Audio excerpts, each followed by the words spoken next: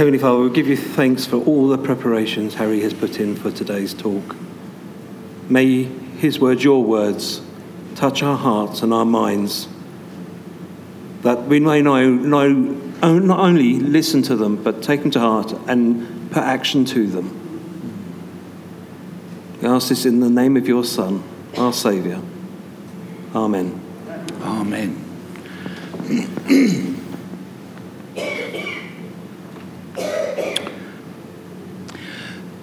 Jesus instructed us to always remember what it was he had done for us on the cross. And so he commanded us to remember him every time we shared his body in the bread and wine at the communion table. Do this in remembrance of me, he said. From our Old Testament reading, we have God's instruction to the Hebrew nation to remember that they were slaves in Egypt, and the Lord their God had brought them out of there with a mighty arm, an outstretched arm and a mighty hand. For those who have lost loved ones as a result of war, it will have a very special, poignant memory today. But for most of us, it's a reminder of the suffering and sacrifice by ordinary men and women in the interests of their nation and its cherished values and its way of life. We commemorate this unique event every year, and if you haven't personally suffered the loss of someone near and dear to you through war, I'm sure you can recall your emotions as you've seen our nation's dead arrive back at RAF Lyneham from war zones, their coffins draped in the Union flag, and the crowds gathered as the Royal British Legion flags are lowered out of respect for the fallen, and as the hearse slowly makes its way through Royal Wootton Bassett. Were you not moved to ask the question, why did they have to die?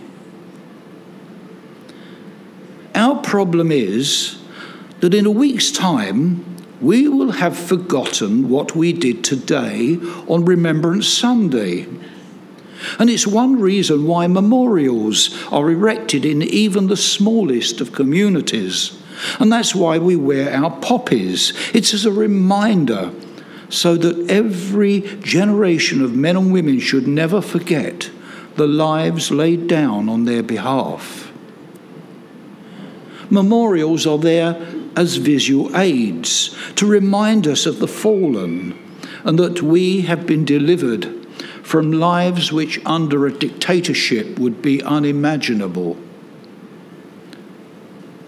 It's by the sacrifice of our forefathers and by the mercy and grace of God that we've been delivered from tyranny, lest we forget. The Hebrews had a similar problem of forgetfulness. They too had passed through a great liberation experience. They had become enslaved in Egypt and were enduring harsh treatment as forced labour. God heard their cries of misery and desperation and chose Moses to lead his people out of Egypt in a great national deliverance that we know as the Exodus. But you know, incredible as it seems, the Hebrews were so caught up with the minor difficulties of their journey that they soon forgot their deliverance by the hand of God. They forgot that they had an obligation to God, who had so miraculously saved them from a life of slavery and misery. They simply forgot to remember. How so like human nature it is to forget, to be ungrateful. Every year at this time, we have the opportunity to recall, to remember and reflect on all the horrors that our forefathers suffered to gain our freedom. the horrors that took place during the world wars of the last century, and particularly to the Jewish nation in the Second World War. Barbarities still continue in the 21st century. Remember, the enemy never capitulates without a bitter struggle that affects the innocent equally with the guilty parties. Just recall the more recent atrocities of so-called Islamic State.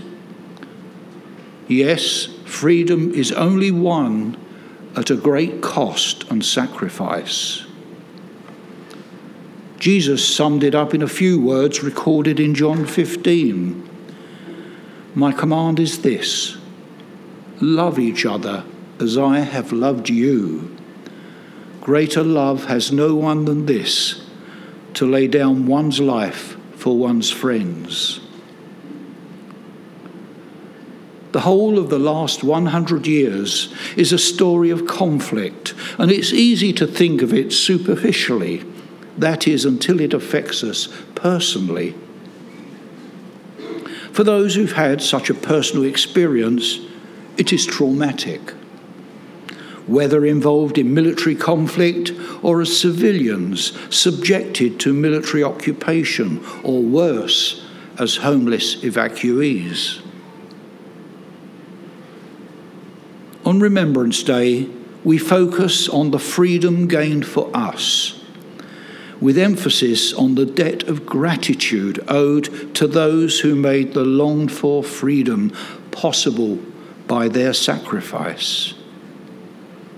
It was at great cost that Allied forces gained the victory that made possible our continuing freedom. The key to victory that brought about the liberation from tyranny was sacrifice. Oh yes, there was a grand design, a plan of action, but it was only made possible by sacrifice, the laying down of life by one person that another might go free. A few still remember wartime experiences when people of many countries that were occupied by hostile forces had been reduced to slavery and compelled to work under horrendous conditions. Others, more fortunate, were not slaves, but were captives in their own countries, enduring a virtual imprisonment under armed guard. Others served in the forces and were captured as prisoners. And it still happens today. We would do well to remember them and their sacrifice. Captivity, or worse, takes place not only in a physical sense, but even worse spiritually as well. The people of Israel were to remember what they were. They had been slaves, but God had done something wonderful for them. He had liberated them. It wasn't something they had accomplished by their own efforts. They were entirely dependent on someone else's intervention on their behalf. They were indebted to God. But there just didn't seem to be any gratitude.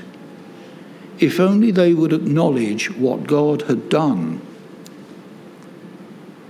The basic tragedy of humanity is that the people who were created by God and for God should now be living without God. Of course, there are degrees of depravity. Those who perpetrated atrocities had sunk lower than most. But that doesn't excuse our captivity to anything which is alien to God's standard. Haven't we all got to confess that we are tainted with the dreaded disease of sinfulness? It may show itself in the more open sins of the flesh, the sort of thing the newspapers like to expose, or the more secret sins of heart and mind, of being selfish and deceitful. Yes, if we're honest, we're all captives in spirit.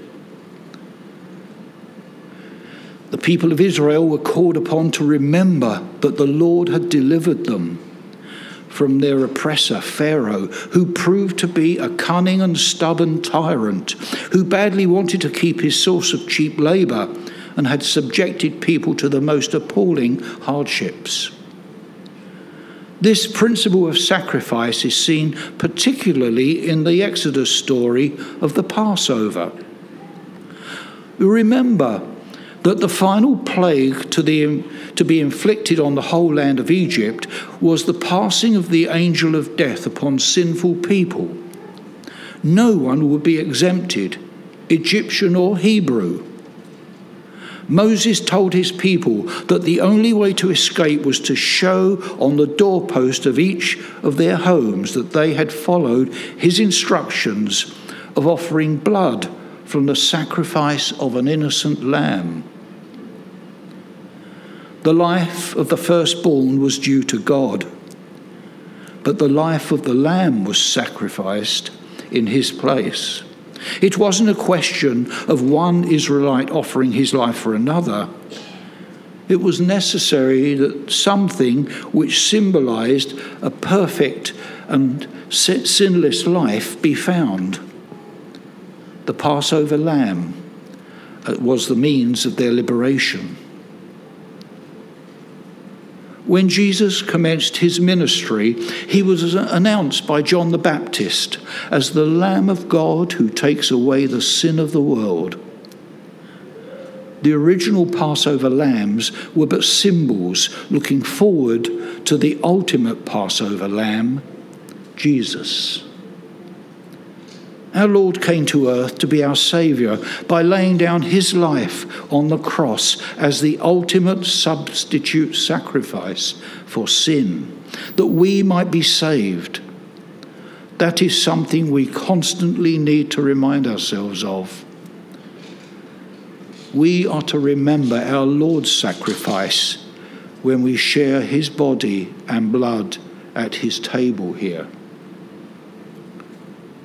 The newly freed Hebrews were told to observe the Sabbath day. They were a covenant people, and they now had the duty to recognize God's gracious provision for them, and it would be demonstrated in their observance of the seventh day as a day of rest.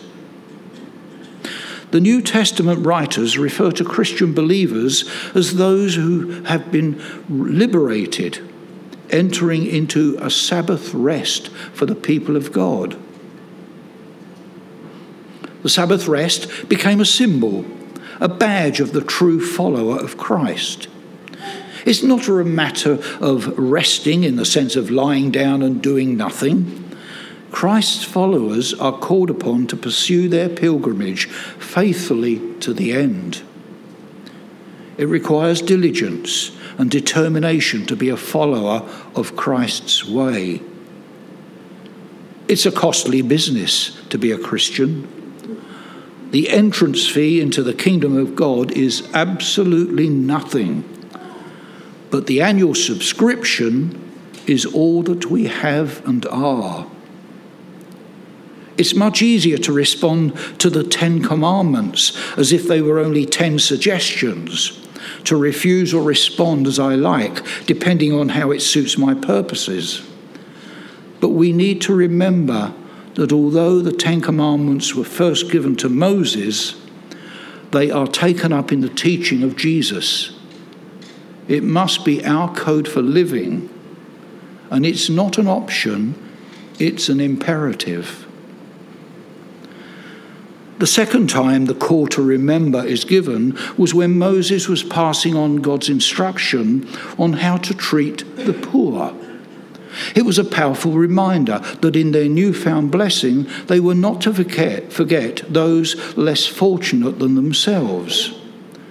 They were told, "I command you to be open-handed towards your brothers and towards the poor and needy in your land. Remember that you too were slaves and were redeemed." In Romans 1:14, Paul wrote, "I am a debtor." He saw himself as a steward of God's grace. It's as if he had been given a large sum of money, not for his personal use, but to hand on to someone else. In the same way, we, as liberated people, have been entrusted with a heritage to pass on to the next generation. A heritage of morality, and especially as Christians, to share the good news with others. Remembrance Day is a reminder that we too are debtors. We've entered into the fruits of the labours and sacrifices of the generation gone before us. Our nation as a whole seems to be far more prosperous than before the last World War. The standard of living has been risen immeasurably for most people, and frankly, we enjoy it. But we would do well to remember the needy. Indeed, for God's people, it is our duty. In our relative affluence, we shouldn't begrudge that part of our taxes which go to the modest budget allocation of overseas aid. In fact, we might even be ashamed of the amount given. And if we have been blessed with resources, to be sure to support a relief agency as well. This Remembrance Sunday is a moment to remind ourselves that prosperity brings responsibility.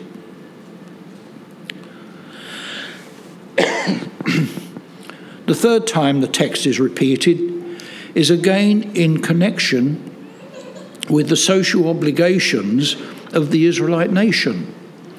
Remember, they were told, to take care not to extort or the poor, or to deprive aliens of justice, and to take care of the fatherless and widows. How appropriate this is for Remembrance Day, to remember with gratitude and practical help for those who still suffer as the result of war. And the same call goes out to us. Remember the freedom you enjoy and at what cost. Not just the sacrifice of the fallen, but the sacrifice of Christ on the cross. I think one of the saddest moments in the Gospels is pictured in the words of Jesus when he said, "Where are the 9? He was asking as to what had happened to the 9 men who had known such wonderful release from the misery of leprosy and had forgotten to come back and say, "Thank you, Lord." How that must have caused our dear Lord great pain of heart. The real question to ask ourselves this Remembrance Sunday is perhaps, where is our gratitude? Why don't we remember more often the sacrifices others have made for us? I'm told that immediately after World War II ended, the churches were full of thankful people. But that sense of thankfulness soon faded. Many people experienced their exodus of freedom from the fear of the oppressor and entered their Canaan, but many forgot their deliverer. So on this Remembrance Sunday, let us remember all those who yesterday gave their lives, allowing us to enjoy our freedom today. And above all, let us not forget him, by whose life-giving sacrifice on the cross made everything possible for our salvation. And may it all be to the glory of God the Father. Amen.